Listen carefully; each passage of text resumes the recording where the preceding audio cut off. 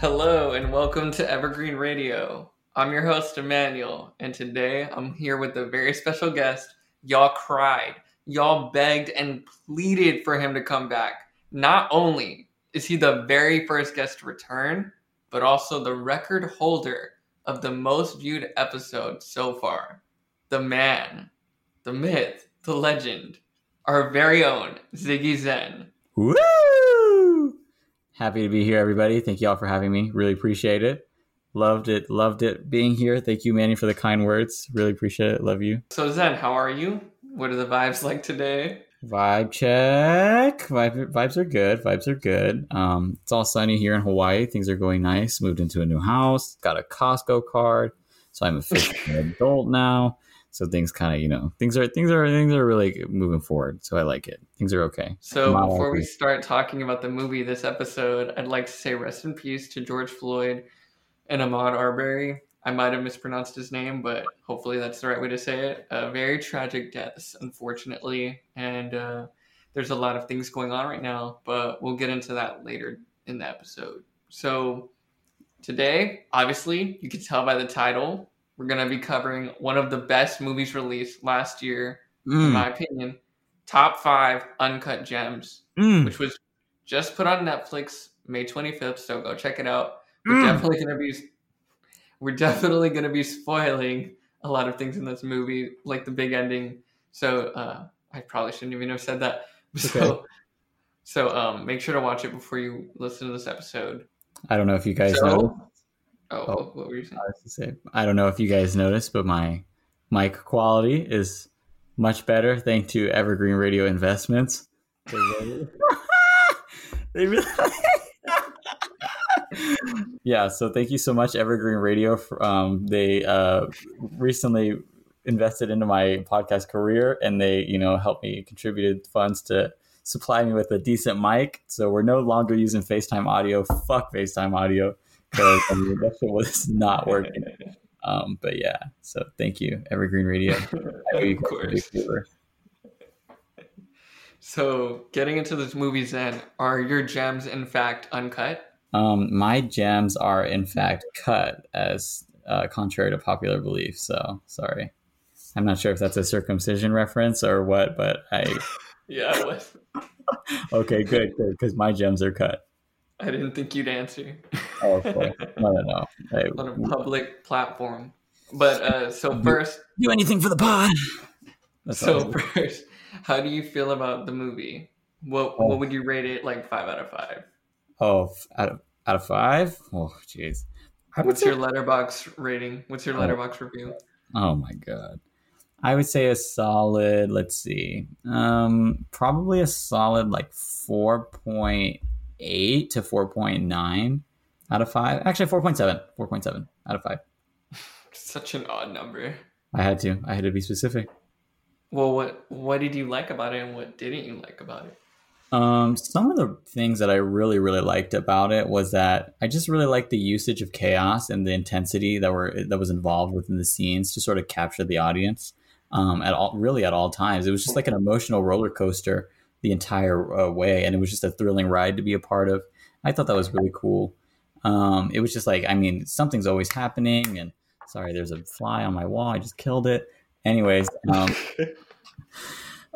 so yeah, it was just a really interesting ride to be a part of, and it was just something that was thrilling. It was something that was exciting. It was like high energy. It was always something going on, and it just kept you at the edge of your seat at all times. And not necessarily in the sense of like, for me, it kept me on the edge of my seat in sort of an anxiety perspective, and not necessarily like, oh, I'm scared, or like, oh, like what's going to happen, or like da-da-da-da. Like, it was just like so much going on. It was such an overload. And that's like what really captivated me and just got my blood pressure rising. So yeah, that's one thing I really liked about it. Of course, Adam Sandler's character was just superb. It was just played excellently. And I think it really just showcased his comedic and his comedic side and his high energy persona. And it just really portrays him as sort of like this sly, conniving, and like resourceful character that we could always manage, or that we could see that always manages to just walk away by the skin of his teeth. And I thought that was really just beautifully played. Oops. But yeah. Yeah, I have a theory that he's actually like that in real life and he wasn't acting. Exactly. I have a feeling that's It feels like that. It just feels so natural for him to be such a grimy, like scheming character all the exactly time, all the way through. But exactly. I got that impression yeah. when I watched Jack and Jill. I knew something was up. I hate that movie. I can't believe I watched it. Exactly. Me neither. Yeah, it's directed by the Safdie brothers, who also directed Good Time, which is such a good movie in pretty much the same aspects. And I feel like they're making a whole new genre because it's technically suspense. That's already a genre, but it's not even suspense. It's just anxiety the whole way through every single time. Like in Good Time 2, that's a really anxiety-filled movie as well.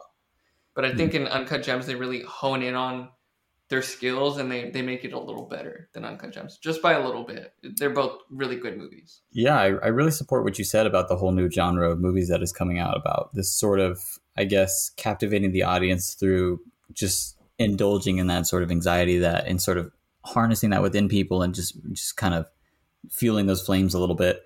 I think that's definitely I don't really watch a lot of movies that are like that are very or I haven't seen very many. I mean, I seen some movies here and there, but I haven't really seen that many that sort of perform, or I guess portray the story in the way that Uncut Gems does. And it's such a high energy, chaotic, very anxiety filled storyline. And I think that's something that's really noteworthy to take into the future of film, because I think it's something that could be turned into something really interesting. Yeah. Did you like the fact that it was very high intensity and keeps you at the edge of your seat?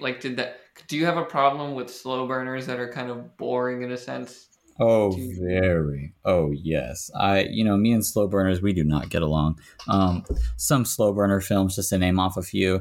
The Art of Self-Defense, that one, The Lobster, both terrible movies. I'm sorry, but you can write in the podcast if you want to Evergreen Radio complaints department, which is non-existent. You can really just testify on how those movies you might think be good, but they're really not. I'm sorry. I just don't like those movies. This movie, I just really like the way that it was just so high energy and fast paced, because I felt like that contributed to the realism, and most importantly. And I think that's sort of that's like life. He lived in New York, right? It was New York. Yeah, it's literally it's the energy of the city. Yeah, it's the hustle and bustle city. And everything, even from the start of the movie, every person talks over each other. There's chatter in the background when the main character is talking still. It's just like real life. It's not quiet where it's just subtle. But hearing that in a movie, I watched this in theaters. It made me super uneasy. And I don't know if you felt the same way. I was just I was starting to get pissed off at the movie and just hating everything in my whole life at that point. Because but it's so good in that way. That's the intention. Exactly. And I think that's really interesting. I think it's just, they skillfully executed that in a way that is it's very realistic. It's very, it gives a lot of credibility and a lot of validity to the story and sort of the setting. It really puts you in the movie very, very well. It puts you in the conversation. It puts you in the room. It puts you in these different scenes. And I felt like I was really there a lot more so with this aspect. Do you think Adam should have got at least an Oscar nomination for Best Actor? I personally do, because I feel like that this role that he played is a lot more contrary to what he usually plays. I mean, I don't watch every Adam Sandler movie. Don't get me wrong. I don't meet ride this guy every time he's in a movie or whatever. But I do keep track of the characters and different things that he's played. But I think the reason I would personally nominate him for such an award, just because I feel like it's so different from what he's done, and he portrays it so well that it's kind of scary. He's this jewelry shop owner who's he's pulling all the strings and he's making all these deals and doing these little white lies here and there and and it's business guy. Yeah, exactly. He's super sleazy. But when we look at Adam Sandler, we're God damn, that's 100 Zen% spot on. Boom, trademark that. You know what's funny? I actually had a manager who was kind of like him, super sleazy and just not a good person. And he actually has Mhm. like the goatee and kind of could look like Adam Sandler if you wanted to, like a Mexican Adam Nice. Sandler. But it's Nice. crazy. So the lead actors, the nominations last year were Antonio Mhm. Banderas for Pain and Glory, Leonardo DiCaprio for Once Upon a Time in Hollywood, Adam Driver Mhm. for Marriage Story, Joaquin Phoenix for Joker, obviously, who won, and Jonathan Pryce for The Two Popes. So I haven't seen Pain and Glory or The Two Popes, but I think I Yeah, would get rid of The Two Popes probably and put Adam in there. of course. Yeah, I think definitely he earned that nomination a little bit more. Even if I haven't seen these movies, I still don't care. I think it doesn't matter. I still think he earned it. He was great. How did you feel about Julia Fox's character? That's Jules in the movie. Yeah. I know you're talking about Julia. She's like the she's kind of like. Would you simp for her? Of course, I would sim for her. Duh. Like she's a ride or die. Like I was telling Christine this, but this she's a ride or die. You know, she is about it. Like she is the crazy. Okay. And everybody swears they don't love crazy, but I'll tell you what, they do. And she brings it all to the table. They do. We love crazy, man. Give it to it, man. Give us the crazy bitches. We want it. No, only when you're young, I think. I think older men they had their crazy and they want, a nice Maybe yeah. simple gal. Maybe yeah. But her character was She wasn't that crazy though. she I was. mean, she did kind of do that with The Weeknd, but other than that, Yeah. she was pretty loyal. The tattoo scene, that is the funniest scene It in the was so whole movie to me so fucking because he's breaking down and he's like, everything's going wrong. I want to die. And she shows him the tattoo of his name that she got on her body, like on her butt, I think. on our ass. And Right. he's crying. He says, I don't deserve it. And then fully simping. And then he says, because he's Jewish, he says, we can't even get buried together. And that was the funniest line in the whole movie to me. I laughed so hard every time he says that. That's But amazing. yeah, I was going to ask Adam, he plays Howard Ratner, who's Mhm. basically a gambling addict. He just gambles with anything basically his whole life. Mhm. Do you relate to his character to the extent that, I feel like we all gamble with something like, money in particular. I feel like everybody gambles. Like a student might Yeah. debate with themselves about sleeping versus doing an assignment. I think we've all done that. Do Yeah. do you relate in any way? I guess one way I can sort of segue into answering that question is that when I was writing the notes for this, like probably about 20 minutes ago, um, one of the themes that I put life is the ultimate gamble, and it's all about how well you know how to play the game right. And I felt like kind of what you're saying ties into, of course, it ties into it's like this is a theme that's evident within the movie, but it's also evident within life in general. And it's just because it's like sort of presents this idea that our circumstances and advantages are just so unique to us, and it's sort of our job to play the cards that we have carefully and skillfully.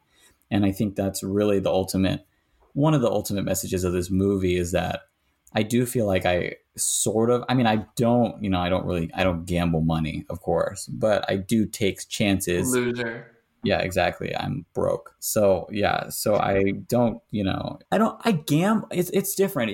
I don't gamble in the sense of like money. I gamble in the sense of like chance, or like I gamble in the sense of like taking a risk, or like, For new experiences. yeah, like new experiences. That's a really good one. I gamble in different ways, and I do think that is sort of represented in the movie in a different way, but that overall universal idea is still there. Yeah. What you said was very interesting because I was listening a few days ago. I listened to Joe Rogan's podcast with Kevin Hart, Uh-huh. and Kevin says basically life is literally a game, and you just leveling up. You want to keep leveling up, and you don't want to ever stop. Very true. And he articulates it way better than I ever could. If you're interested, go listen to it. It's a really good motivational podcast. Like it's just 2 hours of straight motivation, and you feel so pumped when you're done with that one. But Nice. going back to the gambling thing, I feel like I do gamble sometimes. Like I participate in the stock market. Oh my So God. I guess I do gamble with the money. I invest and We know. I make profits. I don't think I've taken a huge loss yet. Maybe like maybe $30, but that was a bad call. And I was like really new to it. But Other than that, I mean, I do gamble with my sleep schedule. Like, I'll do that thing where you calculate, like, if I stay up till 4 a.m., I can sleep for 5 hours, and that should Or be good by then. exactly. Like, that's good. Stuff like that. But I don't really gamble to the extent that Howard Yeah. does in the movie. This is a little, yeah, this is a little extreme, but I do feel like in life we always are taking chances and are always sort of putting ourselves into the unexpected. About halfway through the movie, Hmm. I think it was the part where he sells the ring that KG gave him. Hmm. Yeah, I he like think it was loans. yeah, Yeah, where he pawns it or loans it or he whatever. loans it for money. Yeah. It was either that part or the part where he's getting chased through the school. And that part's hilarious too when he's like, "You had your pool resurfaced with my money." And he's like, "Pool resurf, I don't have It was a..." really He's fun. just like that. This movie's so good. It adds such a comedy aspect to such an intense movie. It He is did it really fun. great. You got to really catch it. Yeah. But it was either one of those two scenes where I said, "Man, I hope at the end he dies." So Huh. I can know that chapter is closed and I don't have to worry about the Oh, family or anything like that. I don't have to oh worry about him making more decisions, like terrible decisions. I just hope he died. I said it in my head. And when no. it happened, it was kind of a shock because I didn't think they would go through with it. Oh my God. It was, it, I blinked and I was like, what the? And it just, he's on the ground and I'm like, what the hell? I'm like, what? I felt like that was such a, I don't know. It was just like when I look at the ending and the way that it was constructed, I'm sort of, when I analyze it a little bit more, I'm just like, shit really hit the fan. Like it really hit the fan, like quick, like It really did. quick. Like you thought everybody was going to be cool. They came out the door, they're going to get paid their money. No, no, no, no, no, no. They were mad. Everything went sideways. I would have done the same thing. I He would've been- left me in that little cage for like 2 hours or whatever. It was a whole basketball game. Those things are like 2, 3 hours. Exactly. And I hate basketball. Well, I don't hate basketball, but I don't like watching sports. So like I I would love basketball. die. Like I'm oh, that's horrible. I felt like at the end, I feel like everyone who was in the theater when they were leaving, I felt like we all felt like the guys who were trapped in the glass cage, the Mm-hmm. bots. And when they get out, they just look exhausted and they're all sweaty and gross and they're kind of angry. We all felt like that, just completely unsettled. But I don't know, it was weird. Exactly. It's very exhausting. It's a very exhausting sport Yeah. to keep up with. This is not something you just put on and chill out to. This is No. like intense. You could probably only watch it a few times because it is a lot to package into one thing. Yeah, it just stresses me the hell out. I'm like, Jesus, like, but it's good. From the beginning, when there's a crowd in Ethiopia, or where I'm pretty sure it's Ethiopia, It was, yeah. where it's a crowd of people, like, and they're all blaming the bosses or whatever, and everyone's screaming and yelling. It just starts off like that, and it has that cool sci-fi music to it. Yeah, I that don't know was if you cool. noticed. Yes, I did notice it. I mean, For me, it added more anxiety because it strings it on. Like the chords are just strung on to, like, they're just going on longer and longer, and it's just weird. And it felt not fitting at first when I first watched it. But the second time I watched it, it felt like it fit. It just added to it. Yeah. See, I remember when we were watching it, me and Christine, she was bringing up like this idea. She was like, "Why is the music so weird?" And I was thinking about it, and I was like, "You're kind of right. The music is like some really intense scenes will just happen, and then you hear like beep boop boop beep boop beep beep boop beep or something weird. Like it's just weird. Yeah. You hear some like I don't know, some fucking sci-fi music or something, and I'm like, what is this? Like, what is going on? Like, I don't know. I have no Legend says that Elon Musk's son actually scored the whole movie. I'm pretty sure he was there. Making the movie. He was like, have you seen The Great Gatsby, the movie? Never. Never mind. There's this character and he plays the piano and he looks all disgruntled and his hair is all disheveled and he basically lives just to play the piano in Great Gatsby's house. And he just looks super like exhausted, but he just keeps playing the piano. That's what Elon Musk's son is gonna look like. Oh my God. Jeez. But the boy built a calculator. Howard's character, he obviously makes bad decisions, but I was wondering, do you feel bad for his character at all? Like the fact that he's in this giant mess? I was really thinking about that throughout the film. I was like, damn, do I really care about this guy? Like, but then I kind of did, because it was like, I When don't he know. died, how did you feel? I felt sad. Sad? I felt so sad. I was so sad. Like, I know how I always like complain about how I love concrete endings and I need specific, endings that are just very cut and dry. Like, boom, I know what happens. This one, I didn't want to know that. Like, I would have rather not. Like, I kind of wish they didn't kill him off. I mean, it's just, I I felt swear, like if it had an open ending, you would have been mad. no, exactly. I would have been mad. But, it's just, I was there with him. We were there. We followed him through this journey. And then, you go through all this and then it's over in like a second. And then it's like nothing even mattered. Yeah. Yeah, I wouldn't say I feel bad for him. I mean, I did feel, I can't lie. I did feel bad because he was digging his grave just way too deep. And every foothold that he tried to get a hold of just kind of caved in and didn't even help him get out of this pit. He was like just such a Weasley character, but so many people kind of bullied him. Like, so many people did him wrong in the movie to the point where it wasn't even his fault. Yeah. But he did dig his own grave, like you said. Like the guy, KG or Damani. he like left him at the basketball. Yeah, that was fucked up. The gym. You made him ride the bus home. The bus. How ungrateful. Exactly. And then they meet at the club and he's like, I don't have it. Like, what do you want me to do? I'm here to watch The Weeknd like everyone else. Yeah, that's rude. And he said he would bring it too. Like, it wasn't even Howard's fault with that. Or like the guys just being overly aggressive. Or the part in the beginning where he's like, do you want some water? Here's some water. And then the guy just slaps him. Yeah. And he's like, I told you, I didn't want no fucking water, bro. Exactly. That's just, yeah. Oh my God. I feel bad for him in a way, but at the same time, it's like, you keep doing this to yourself. Yeah, exactly, bro. You could have just owned a jewelry shop and you could have just made money off of that. You didn't have to do all this extra stuff. You already have a pretty nice... He actually did, not character studies, but he would study gamblers, like gambling addicts. He would study them and talk to them and ask them questions. And he would also talk to jewelers too to get this character right and try to construct it in a good way. Oh, you're talking about outside of the movie. I thought you meant inside. Yeah. The funny part is they kind of rejected this film, I think, twice. Really? Yeah, back in 2012 where it's originally taking place, I believe the Safdie brothers sent the script to his agent, and they were basically like, "Nah, he's not going to do this. No." And they rejected it twice, and he finally accepted it, and it became one of the greatest movies of the year when it came out, 2019. Jeez. It was so good. What an uncut gem. It's such a cool name too. Exactly. Works really good. I did have one more theme that I thought was kind of cool.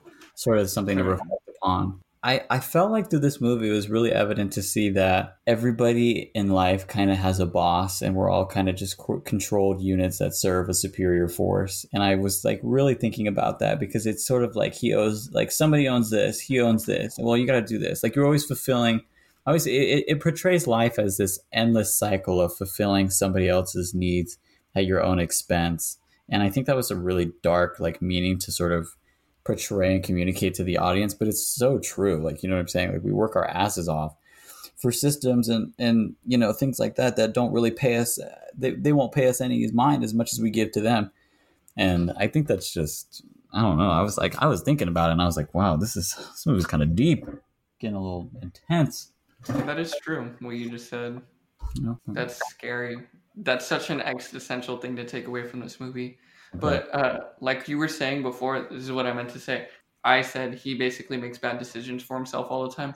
But the thing is, it's so great in that it even shows us in the beginning how he makes bad decisions because he's cheating on his wife with this girl, Jules, who works for him. And basically, I don't know. I wouldn't say she's kind of like a sugar baby / girlfriend type thing. She is. It's kind of a relationship because it's reciprocated. Like she actually cares for him. Yeah, she does. She actually does. She pulls through. That's why I said she's a ride or die. Like, you know what? I'm simping. Of course I'm simping. Like, bring, I was going to say something, but I'm not going to say that on the podcast. But well, fun fact, you actually would need to simp for her because no one knew who she was. This was like her very first movie. oh, really? I didn't know that. Yeah, and she had like not an essay, I guess an article she wrote came out about love before the movie came out, I'm pretty sure. Oh, okay. And she's kind of an artsy kind of gal, kind of into, making art and stuff. Really? And she talked about love, and she said, basically, I can't even like a guy unless I know I have kind of control over him. That's That's something. Yeah, that's something. And I think that's great because that's her character. She kind of has control over well, not really. He does pull off when she tries to have sex with The Weeknd. Yeah. And then the power dynamic has changed. The power dynamic has definitely changed. But in the beginning, he's like, it's 10:30. You're not even awake yet. Go to work. It's time to wake up. And she's like, come here. I know you want to cuddle. Come here. And then he just falls into her trap. Very relatable. Her coochie trap. Cooch trap. Trademark. Yeah, I think definitely with her. Wait, did you just say you relate to that? Anyways, moving forward. Anyways. So we what was I saying? I think her character is really sort of like, I like her character because it kind of just like fans the flames really of the entire movie, of the plot. Like she's an instigator. She adds to the chaos in a way, but she also tries to like kind of soothe it as well and sort of calm things down. And like her character is very interesting because it's like, I could definitely see a good handful of people that I even know act like this. You know what I'm saying? Like people like who instigating? I would say more so in the sense of like sugar baby, toxic, Janae Aiko, Big Sean type vibes, the stuff like that. That's Do you relate the word sugar baby to being toxic?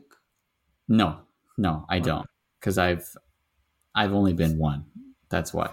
I've never been both. That's why. We'll get into that later. Yeah, we'll get into it, folks. We'll get it. Stay tuned. You've never seen the movie Don John, have you? No, I haven't. I have not. It's basically, we might cover it. I was thinking about covering after doing a little month-long experiment. We'll have to see. Tune in. It's this movie about this guy who's basically addicted to porn. Nice. He's even like, I like porn more than sex. I can't even, wow. Like, he says like porn, it's whatever you want, whatever, blah, blah, blah. And he has this girlfriend who's very New Jersey-esque. They're both very New Jersey. Sure. But the girl who plays the main girl is Scarlett Johansson. Uh-huh. And honestly, the character in that, Julia Fox, whatever. Yeah, her name is. She definitely should have taken Scarlett Johansson's place. She would have been the perfect amount of toxicity for that character. That's just a little unrelated side note I wanted to mention. Cool. But, well, first, the movie ends how it starts with that weird psychedelic in the diamond, and then it ends like by going to his bullet hole. Yeah, you're going in the asshole. Yeah, the colonoscopy scene. Yes. Thank you very much. Yes, and that's actually exactly how they look, a colonoscopy. I would know because I've had one done. And I was there. I conducted it, folks. I promise you. Dr. Zen was in the house. As the kids say, we was in them cheeks. Promise.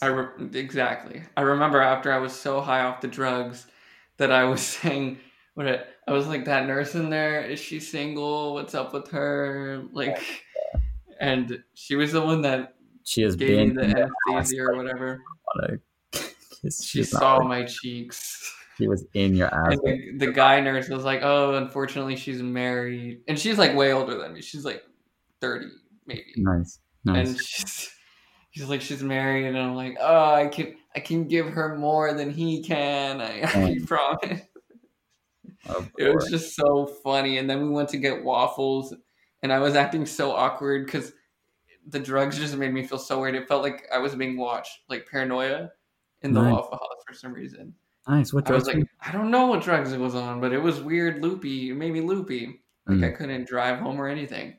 But let's get more into the sugar baby type character. Have you ever had a sugar daddy or anything like that, Zen? And what's your opinion on sugar daddies and the whole relationship aspect.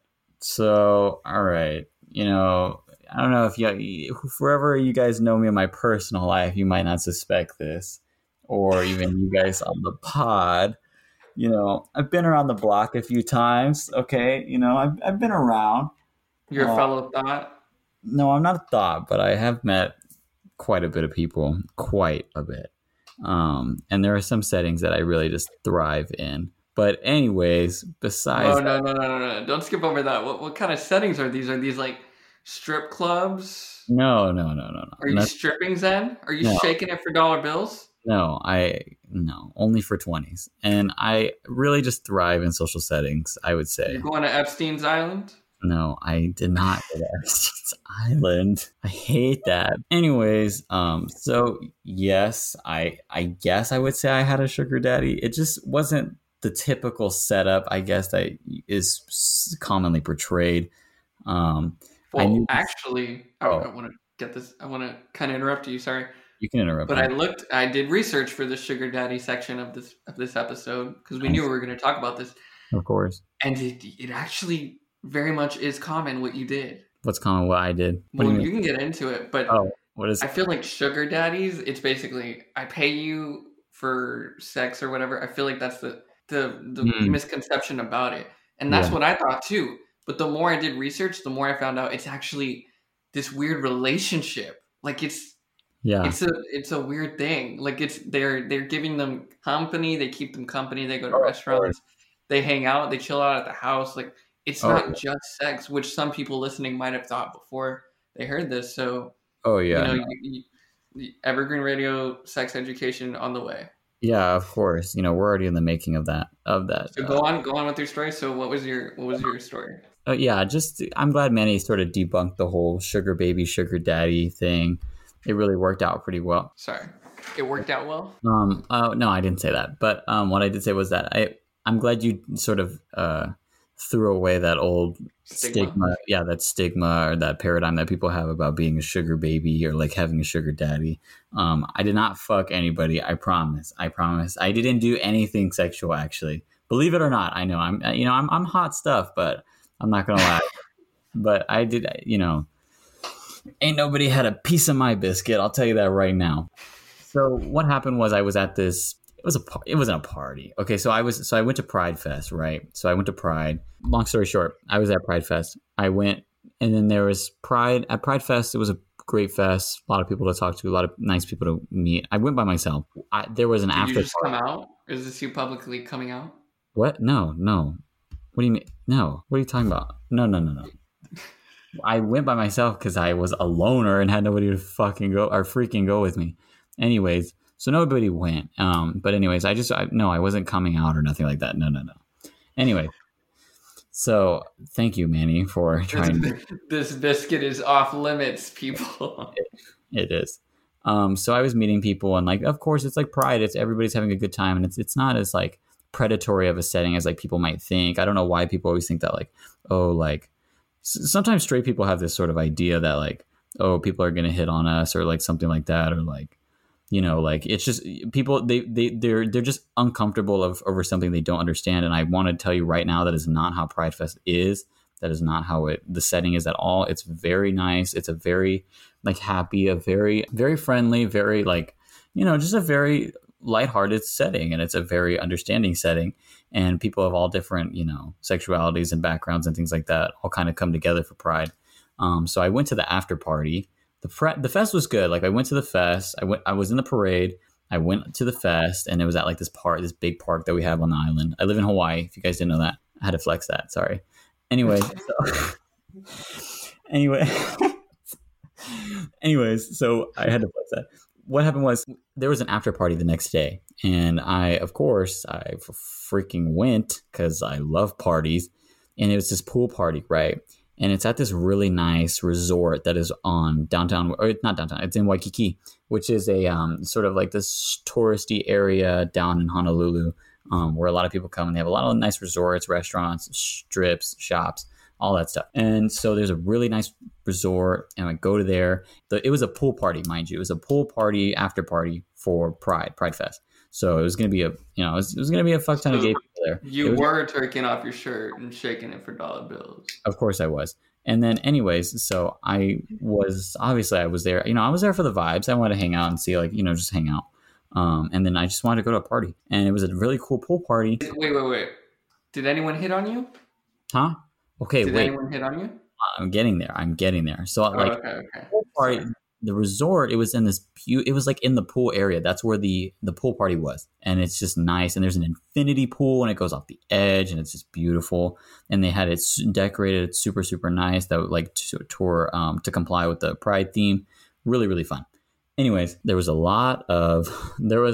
thought it was going to be like a lot of mix of everybody, like, males, females, transgenders, like, of course, like I thought it was going to be a great, like a nice diverse mix of everybody.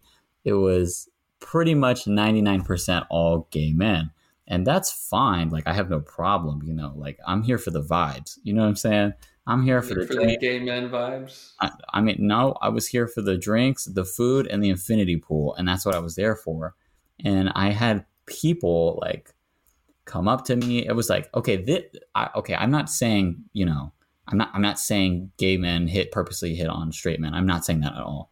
But I will say people like to be very sociable, and people like to be very like, if they think it's a festival. Yeah. Well, no, this was an after party. This was separate from the fest. It's still a social event. They're going to come up to you and talk to you. Exactly. So people are going to come up to you and talk to you if they like think you're cool or whatever, like think you're interesting or attractive. They're going to want to get to know you. So I don't know why someone would go up to you. Exactly. So like my bum ass was double cheeked up on this Sunday afternoon. This was a Sunday. I had class the next day. First, I made one friend. His name was Tom. He's from New York. Shout out to Tom. If you're listening to this, I love you. Anyways, he's a really, really cool guy. Really super, super cool. Really, really nice. Super funny. Anyways, and then I met one person, and then I sort of like, people just kind of come up after you after that, and they just talk to you and like, where are you from? How old are you? What do you do? Like, da-da-da. Are you of age? When they ask, it's not when they ask how old you are, it's when they make fun of how young you are.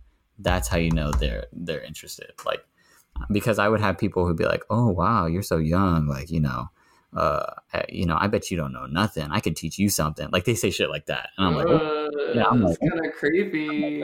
I'm like, I'm good. Like, I'm good. Like, nah, I'm chilling. That's such a weird thing to say to anyone. Exactly. But they're very, very forward. It's very, very, very forward. And it was an interesting experience, an interesting setting to put myself in. And I did meet quite a bit of people. I met a lot of like older men, a lot of like probably like 50s, 60s, older like white men. And a lot of them were very successful, owned their own companies, corporations, and businesses throughout the island. And they had been very successful. And they asked for my contact information. Was one of them Epstein? No, one of them wasn't Epstein. They would ask for my number and things like that. And like, I would just give it to them and be like, okay, yeah, like whatever. Or no. Give me this internship.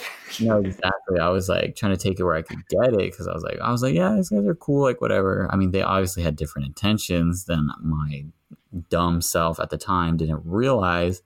So I met a group. So I met a group of guys. Very nice. Very nice. They were in the military and they were super fun. Most of them were like just people from the island that were part of the military, and some were like from the mainland. Basically, we party, we go to this bar, we go to this like it's like a wing karaoke bar. You'd really like it, Manny. I'll probably take you when you come. But it's a really nice. It's called Wing Chung's. Really good wings. And then we went to this house party, and then I'm not going to explain like too much. We went to a bar, house party, and then we went to another bar, and it was like, this is where I met the sugar daddy I'm going to talk about. Let's call him, what should we call him? Jimmy. Yeah, good idea. That's not his name, y'all. For any of y'all that should have looked him up. Jimmy was sitting at the bar, and I was like standing around like towards the sides. Mind you, they had snuck me in because I was not of age at the time. And so they snuck me into this bar so I could get in with another person's ID who I didn't even look like. And I was quite offended that they thought I looked like this person, but it's okay, whatever. Anyways, so whatever. So he's like, I meet him, and he's like standing off to the side, and he's like, I'm drinking like my drink. It was a Tito's and Sprite classic. And then I was just kind of standing around, and then he's like kind of just eyeing me, and I'm like, oh, okay, like, okay, that's nice. Like, who is this? Mind you, this is a gay bar. I'm sorry, I should have said that. This is a gay bar, and it's Pride weekend, so it's freaking packed. And I'm looking So at this. what is it? I've never been to a bar nor a gay bar. So like gay bars are like the cups, like are the glasses like in the shape of a dick, or like how does that work? No, Manny, they are regular glasses. Some gay bars might have that sort of amenity, but this one did not. It's pretty much a regular bar. Amenity. Get the It's pretty much a regular bar. It's just like a club. It's not even like a club. It's like a bar with a little dance floor, and there's like lights and like rainbow flags everywhere, and it's just like decorated pretty colorfully. That's cute. Yeah, it's not bad. It's a cute place. It's called Hula's. It's one of the infamous gay bars here on the island. And anyway, so I was at this like gay bar, and I was having a good time with these people that I just met. And we just got back from a house party. We just got back from another karaoke bar. We just got done from the pool party. Like I was adventuring, bro. Mind you, this is Sunday night. What time is it right now? It was like, okay, it was probably like midnight, easily midnight. Like I got home back at like 3 a.m, and then I had class at 8. Anyway, so this guy's eyeing you. Huh? Yes, this guy is eyeing you now. This guy's eyeing me. He's on the sidelines. I'm kind of doing the little Debbie Ryan side eye, whatever, Yeah, that was funny. I see you laughing. Anyways, I'm doing the Debbie Ryan, whatever. He's like kind of just looking at me, and then he kind of just like he buys me a drink. Actually, like nobody's ever bought me a drink before. Like but he bought me a drink, and like don't worry, guys. Like I watched the fucking dude. Like I watched the bartender make it. Okay. Like, wait, was it T-Pain? Shut the fuck. Oh, anyways, he buys me a drink. I go over, talk to him. His name is Jimmy. Let's say that's his name. He's like, "Hey, how are you? I'm Jimmy." I was like, "Oh, hi, Jimmy. I'm Zen." And then we just started like talking about. The thing about Jimmy though is he wasn't sexually forward or like anything like that. Like he wasn't hitting on me in any way. Like that's the thing. Like Jimmy was actually just a really, really cool guy, and I didn't even really know he was gay until like after he said that. And so I was like, oh, okay. And he's just really, really, basically Jimmy is a very, very, very successful man. I did not know this. Like, yo, Did he look it? Did he dress successfully? He was wearing Sperry's jeans, polo. That's it. One thing I will always say, billionaires, not to say he's a billionaire, but they're the ultra rich. They never dress like they're a billionaire. Like you have all these middle class people trying to look rich. They never dress like billionaires always dress like in the plainest clothes ever. They dress like, I don't know, like a middle schooler, I guess. Exactly. Sorry, continue. It's okay. They don't care. But yeah, he was just so Jimmy now is the COO of, and if you don't know what that is, that's basically like the guy who's the CEO of a company.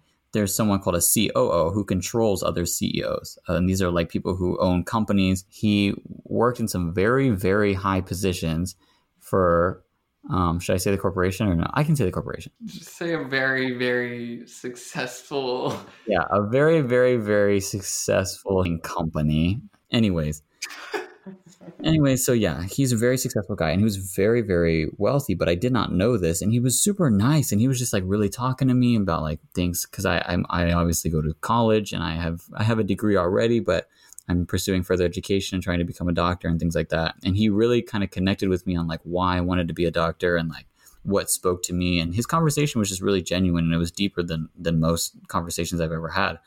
And so I was like, wow, this guy's like actually really cool. Like he's pretty chill. Like he's really like, he wasn't really a sugar daddy at the time. He was more of a mentor. And the thing with that was like, he was more so, I remember he was like, hey, what's your number? I will send you this article on, I forgot what it was even on, but it was like, and so I was like, oh, okay. So he sent them and I read them and I was like, wow, this is really nice. And then he was like, yeah, he was like, do you ever want to go to dinner? We can like talk about it. And I was like, okay. I was like, well, fuck it. I'm hungry. I'm broke. Like, I was like, why not? And I was like, yeah, sure, Jimmy. You should have said, sorry, I only eat at 5-star restaurants. So no, he took me to a 5-star restaurant, and I was like, oh my God. So I didn't dress up, but I was like looking. Wait, he took you to Benihana's? Oh my gosh. He took me to Applebee's, guys. He took me to Applebee's during happy hour. And fun fact, on Reddit, someone asked, what's the worst restaurant experience you've ever had? I scrolled down legitimately like over 500 things. Applebee's. Every single one. Swear to God. Exactly. Evergreen Radio Corporation does not support or condone the Eating at Applebee's. eating at Applebee's at all. Anyways, and so he takes me to this really nice restaurant in this. It's a very nice Thai place. It's a gourmet Thai cuisine. They cook everything from scratch. It's a 5-star restaurant. It's really nice. And I was like, whoa.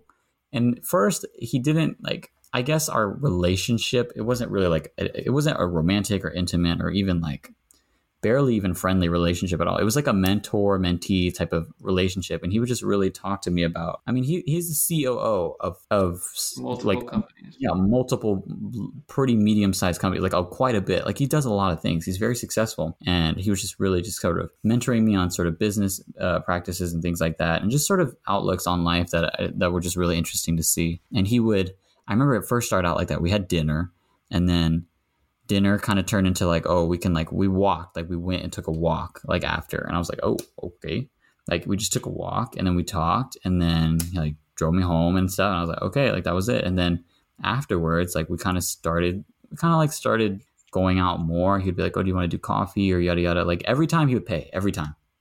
And I always offer, I was like, no, please, let me pay for my own stuff. And he was like, no, I don't even worry about it. And then it was started to become he started to support me. He wouldn't send me money. He would just buy me things.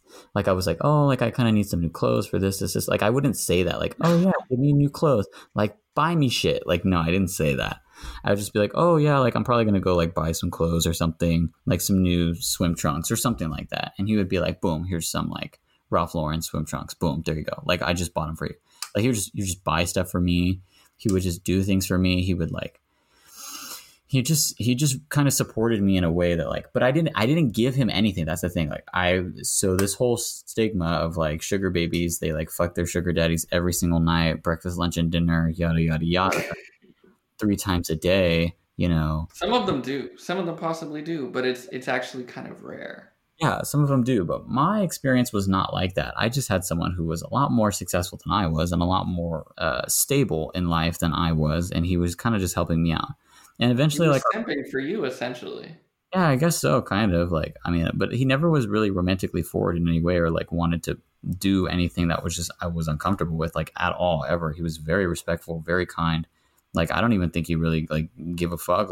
I don't think he liked me at all like that. I just think he just wanted to be a really nice guy, and he was a really, really, really nice guy. And you know what's funny? Sorry to interrupt, but okay. The first advance he took was kind of with money. He bought you a drink. He bought you something. Yeah, he did. He did buy me something. It was very nice. He offered dinner. He said, do you want to go to dinner? You know? Yeah. So that's just interesting. But also it's kind of cool because who knows how that night could have ended if it went the other way. Maybe you got too drunk and someone could have taken advantage of you. He could have saved your life and you wouldn't even have known it. Exactly. Yeah. I mean, I don't know, but Jimmy is a pretty cool dude. Still have his contact. Our relationship kind of faded. He doesn't really he's not really, so his businesses are on the East and West Coast. So right now he's on the West Coast. So he left Hawaii quite a while ago. But, maybe I might rekindle that relationship and just kind of keep in touch with him. Not because I want material items from him, but just, he was nice company and he was really cool. It was really great to talk to. A really, really, really great mentor. But yeah, that's my experience with sugar daddies, I guess. Do you know how old he was? Just to give a reference. Yeah, he was I would say 41. Yeah, he's 41. Something like that. It's not very old. Not that old, but it's older for us because we're almost 20 area. He looked young. He looked young. He did modeling in his earlier days. Yeah, I saw the pictures. He looks young. Yeah, I showed Manny pictures. But yeah, that's my experience, really. What's your opinion on them, sugar daddies and the whole relationship? You know what? Them, you against them? You don't care? What are you? Whatever makes somebody happy, I'm okay with that. That's really nice for people who have this person who can provide for them financially, and that's really cool to have that. I mean, kind of jealous, really wish I had my sugar daddy still. Or I wish I kind of had a real one, 'Cause some of them don't even want sex; they just want company. Like they just want you to watch TV with them. Like they want you to watch fucking Jeopardy with them at 6:30. Like So if you're listening and you're out there and you're yeah, looking for a sugar baby, Zen here, he's willing to shake it yeah. for the 20s Wait, no, only, though. wait, no.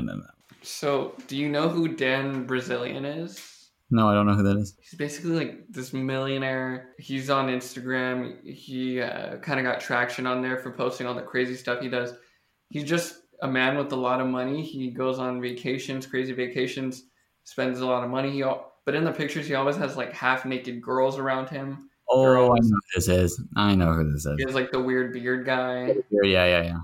Yeah. So I was watching a podcast with him, and he said that he thinks prostitution is one of the most pure forms of a transaction because the worker gets money and the buyer gets the sex. So it's kind of a win-win. They both get what they aimed for. And he compared this to a sugar daddy relationship where feelings come into play and all that stuff. You have to wonder if they like you, if they're not. This girl's pretending to like you. She just wants your money and all of that. Yeah.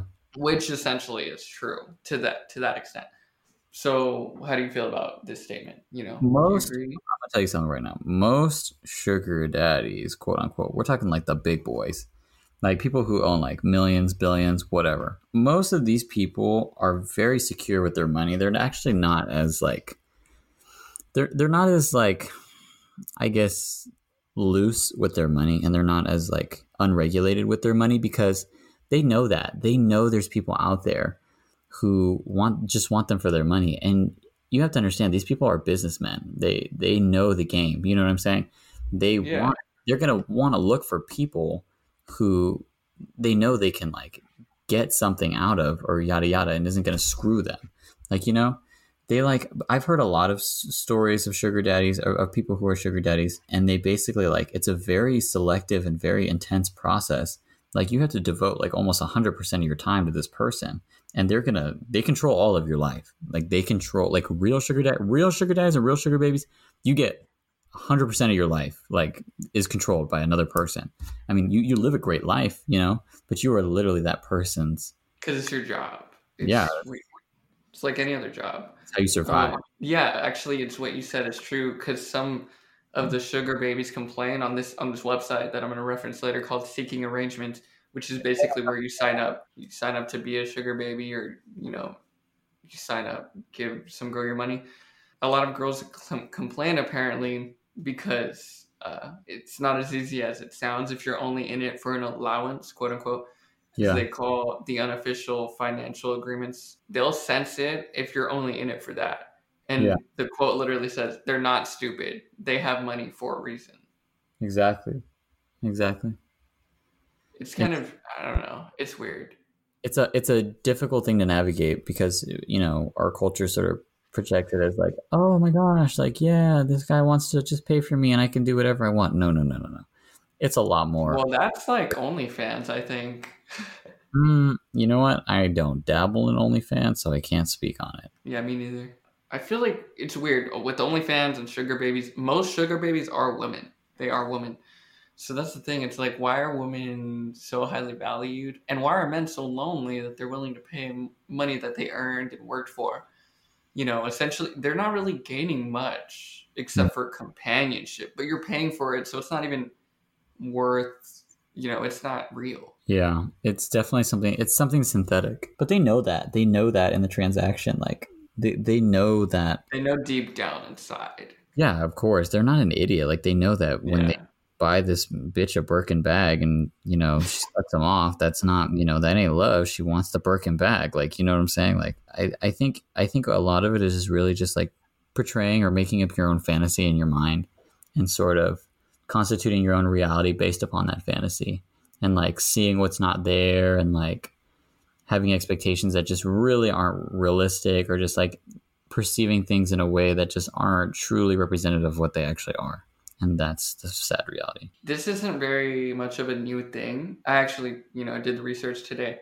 And apparently this has been around since like late 19th century. And it was actually called treating back then, where a man would pay a woman, you know, to be an escort essentially. And he'd provide them with housing and financials and everything else. Interesting. So It's interesting. And I think they did a study with chimps. They introduced money into chimps. Chimps, like the Yeah. animal? Oh. Yeah. They introduced the currency. It wasn't real money, obviously. Oh, But they used some kind of currency. And one of the first things the chimps paid for was sex. Wow. Nice. Yeah. But sex, very lucrative business. I mean, sex is a very lucrative market, I guess I should say that. Not business. According to Seeking Arrangements, their statistics, the average sugar daddy is 38 and makes $250,000 a year, while the average sugar baby is 25 and makes $2,800 a month from the sugar daddy. That's interesting. That's a nice. I could use $3,000 a freaking month. A month? That's not bad. Yeah, that's something to get me by. If you're listening, you're interested, Zen's openly available. His Instagram will be linked down below. Please send your application fast because tuition payments are coming up. So that's the thing though with Adam or Howard and what's that girl's name, Jules? That's the thing with their relationship. She kind of cares for him though, like for real. Yeah, she does care for him in a way. And I think the fact that she cares is like, really, it's sort of like presents the idea that there can be love in something that's robotic, or there can be love in something that's not meant to have love in it. You know, it's sort of like she cares for him and she's only being human, you know, she's only being human. Like, and that's something sympathetic. Yeah, exactly. Moving on. That's all we have from the Real Talk segment. I didn't even introduce the Real Talk segment this time. Probably should have done that. Either way, moving on to the bitching segment. We're back again. We're gonna be bitching real hard this time, though. Bitching real hard. Zen, what topic did you choose for the segment? Oh my gosh! So I know exactly what I'm going to talk about. There was this housemate that we live with, and she said a comment that I was not happy about at all. Like, mind you, the people. Yes, mind you, the people in my house are very. It's. There's quite a binary. Half of them are white and half of us are Asian or mixed or colored or whatever. But anyways, so we were at dinner one time and she said, we were talking about scholarships because people noticed that I was left-handed at the dinner table. They were like, oh, wow, you're left-handed. And I was like, yeah, I am. And they're like, you could have actually gotten a scholarship for that. And okay, that statement already is only partially true because that scholarship is only offered through a specific university. But yes, that's true. But my friend, we had another friend who was named, I'm not going to say her name, but anyways, she goes, this isn't the girl who I'm mad at. This is just another person. She goes, oh yeah, actually at my college that I went to, since it was primarily white, I got a college for being Asian, for, representing that demographic. And I'm not even kidding you, Manny. This other girl at the table, in the dinner table, literally says this in front of everybody. And I was appalled. And my response just expressed that so much. She goes, you got a scholarship for being Asian? And then she was like, oh yeah, like I did, yada, yada. And she goes, well, what do I get for being white? And I was like, oh my God. Like she like slammed her hands down and like was like yelling, but like she didn't mean to be yelling aggressively, but she was like yelling. She just to be heard. And I was like, are you serious? And you know what I said immediately as she asked that? You know exactly what I said? What did you say then? Tell us. I said privilege. I said that's exactly what I said. I said privilege, just like that. And everybody was like, oh, like everybody just like got quiet. And then, what did she say? What did she say back? She didn't say anything. What is she going to say? Speechless. There's no way she can say anything. I wish she would not rebuttal to that.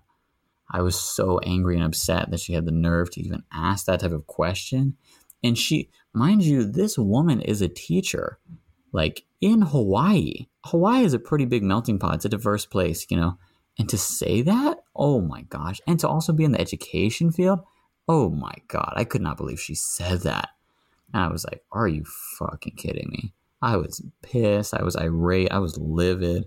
And, it kind of just got swept under the rug, but I was still mad the entire time. And that's what I have.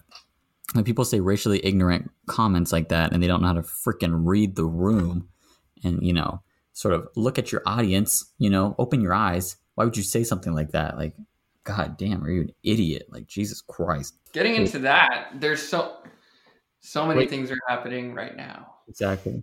Obviously there's things going on right now. There's protests because of the unjustly death of George Floyd, Mm-hmm. he was murdered in the street. They were He was pressing. murdered. They were like kneeling on him. One of them was like kneeling on his neck under a car, like, and had him pressed against a car. He was kneeling on his neck for 8 minutes and 46 seconds. When he was completely detained, handcuffed, that's how much it pisses me off. I don't even have like words to. It's sort of unspeakable, and it's sort of just like, of course, this has been happening for years, and that's definitely something that's horrible to to Black culture and things like that, and of course to Black people in general.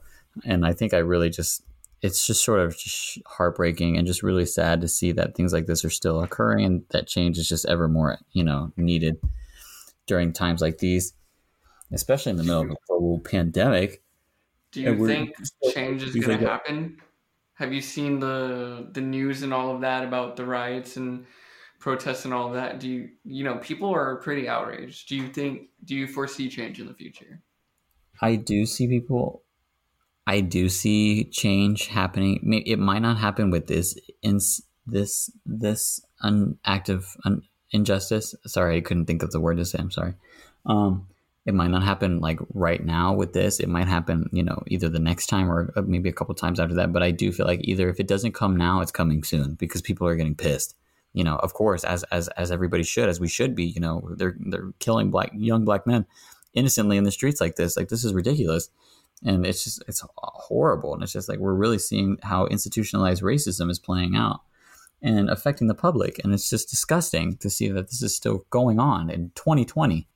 But yeah, and it's just, I really hope things do change. I encourage everybody to be a part of that change in some way and to help contribute to that change, because it is very important.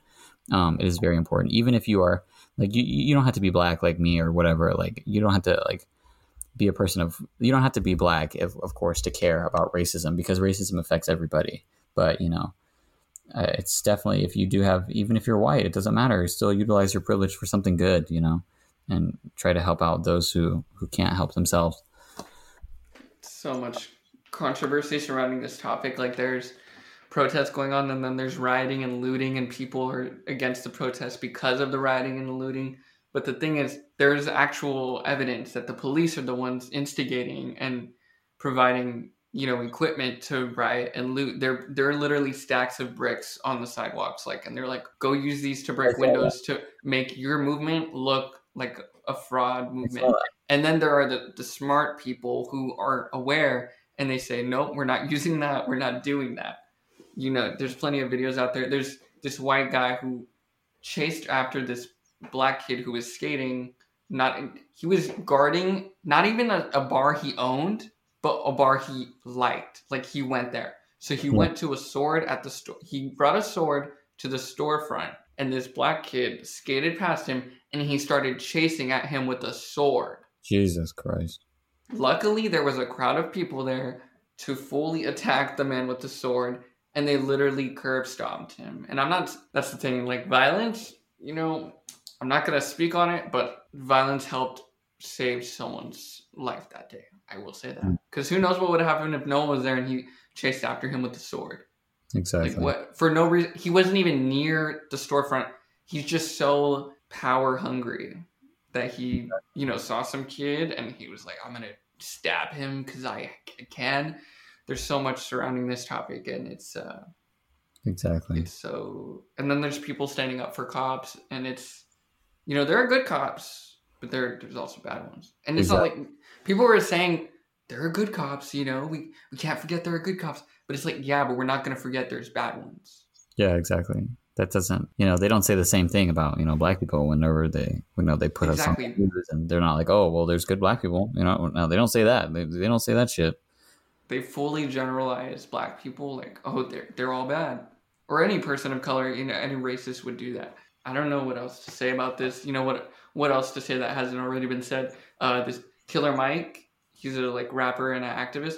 He did a great speech on the news. It's all over Twitter, so you can find it easily. Definitely recommend watching it. It's super good. You can really hear the pain in his voice. It's super hard to hear. Rest in peace, George Floyd. That's such a... And the guy only got 25 years.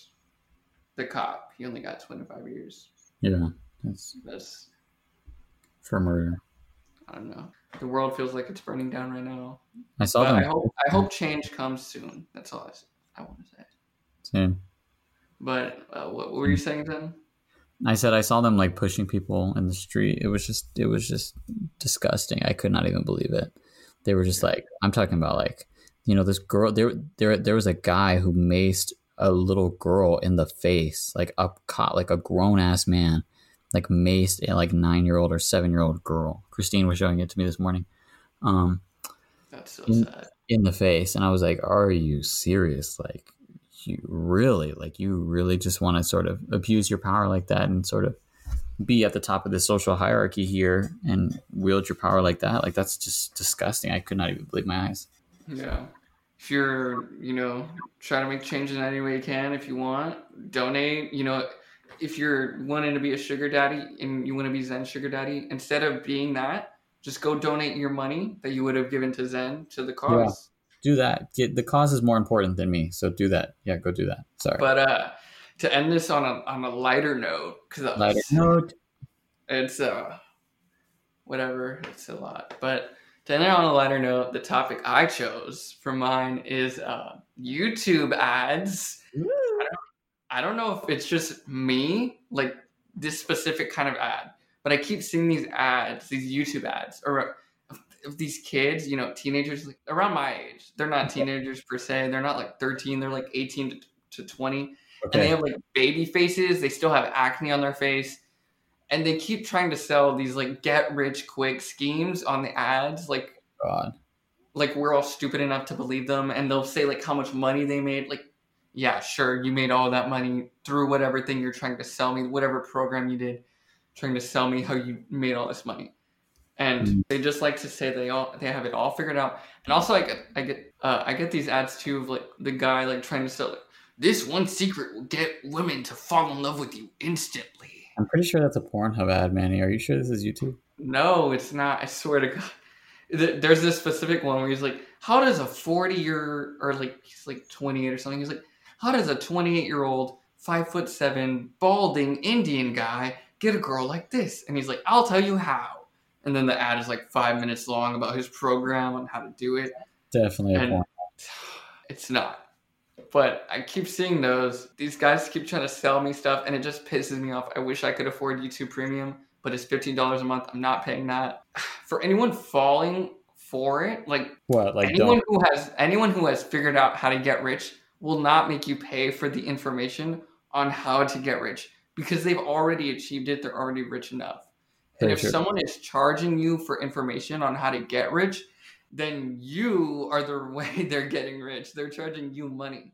They charge idiots like you to take their special limited time offer course. It ends in 5 minutes. You better buy it now. And that money you gave them goes straight into their pocket. If you want to make money, look at passive incomes, research that, and invest your money in stocks. But do the work and the research to know what to buy and what you're getting into before you do it. Mm-hmm. It just upsets me. Like that people are still falling for these scams. Like these aren't going to work. Are you saying that because you bought one of these? I don't think I've ever had them. Oh, okay. I don't even pay attention to YouTube ads. They're usually for 3 seconds and then skip. That's it. I don't even. I'm sorry you feel that way. I have no idea that YouTube ads grinded your gears. They grind my gears. They take the jam out of my donut or the jelly out of my donut, whatever it was. But they just infuriate me so much because I just want to watch the video, And never mind. I'm not even gonna get it. I'm just too much fueling rage in my veins right now. You just want to watch your porn. It's okay. We get it. I don't want to watch porn. That's ultimate. That's Uncut Gems, Sugar Daddies, and YouTube ads, and racism. Yeah. Oh, if you're going to protest, please be safe. Be careful. Read the little guides that people are putting out on social media. Just be aware of your surroundings. Watch out for. Just be safe. Yeah, of course. Definitely prepare beforehand. Don't just go into something. All right. And that's all we have for you today. Thank you for joining us on the 7th episode I hope y'all enjoyed this one. I hope y'all enjoyed this one as much as you enjoyed the last episode Zen was on. Zen, is there anything you'd like to add before we sign off? No, you guys stay safe. Take it easy. Catch y'all later. That's it. Don't overload yourself with social media and trying to keep up with all this. Take a break. Get off the phone. I almost cried like scrolling through Twitter because there was just so much hate from the police, not hate from the protesters, but the police, and just seeing it all, like, because they took past incidents and they basically compiled it, and I was just scrolling through it and I could not. It was bad, but it's a lot. That's it. All right, and if you enjoyed this podcast, make sure to subscribe to Evergreen Radio on Apple Podcasts, or give us a follow if you're listening on Spotify. And to all my Apple listeners, please give a rating down below. It helps a lot. Also, make sure to follow. 5 stars only. 5 stars and done. 5 stars only, like the restaurant Zen eats at. Thank you for that. Also, make sure to go follow my podcast account on Instagram at Evergreen Radio Show. That's all together. And Twitter at Evergreen Radio 1. That's all together as well. That's where I announce all of the movies we discuss for the next episode. I do some polls and other fun stuff to get feedback from y'all and make this a better show for y'all. I'd also like to thank Zen for joining me today. So thanks, Zen. And thank y'all for listening. And as always, but especially right now, be safe, stay safe, and see you later. See ya.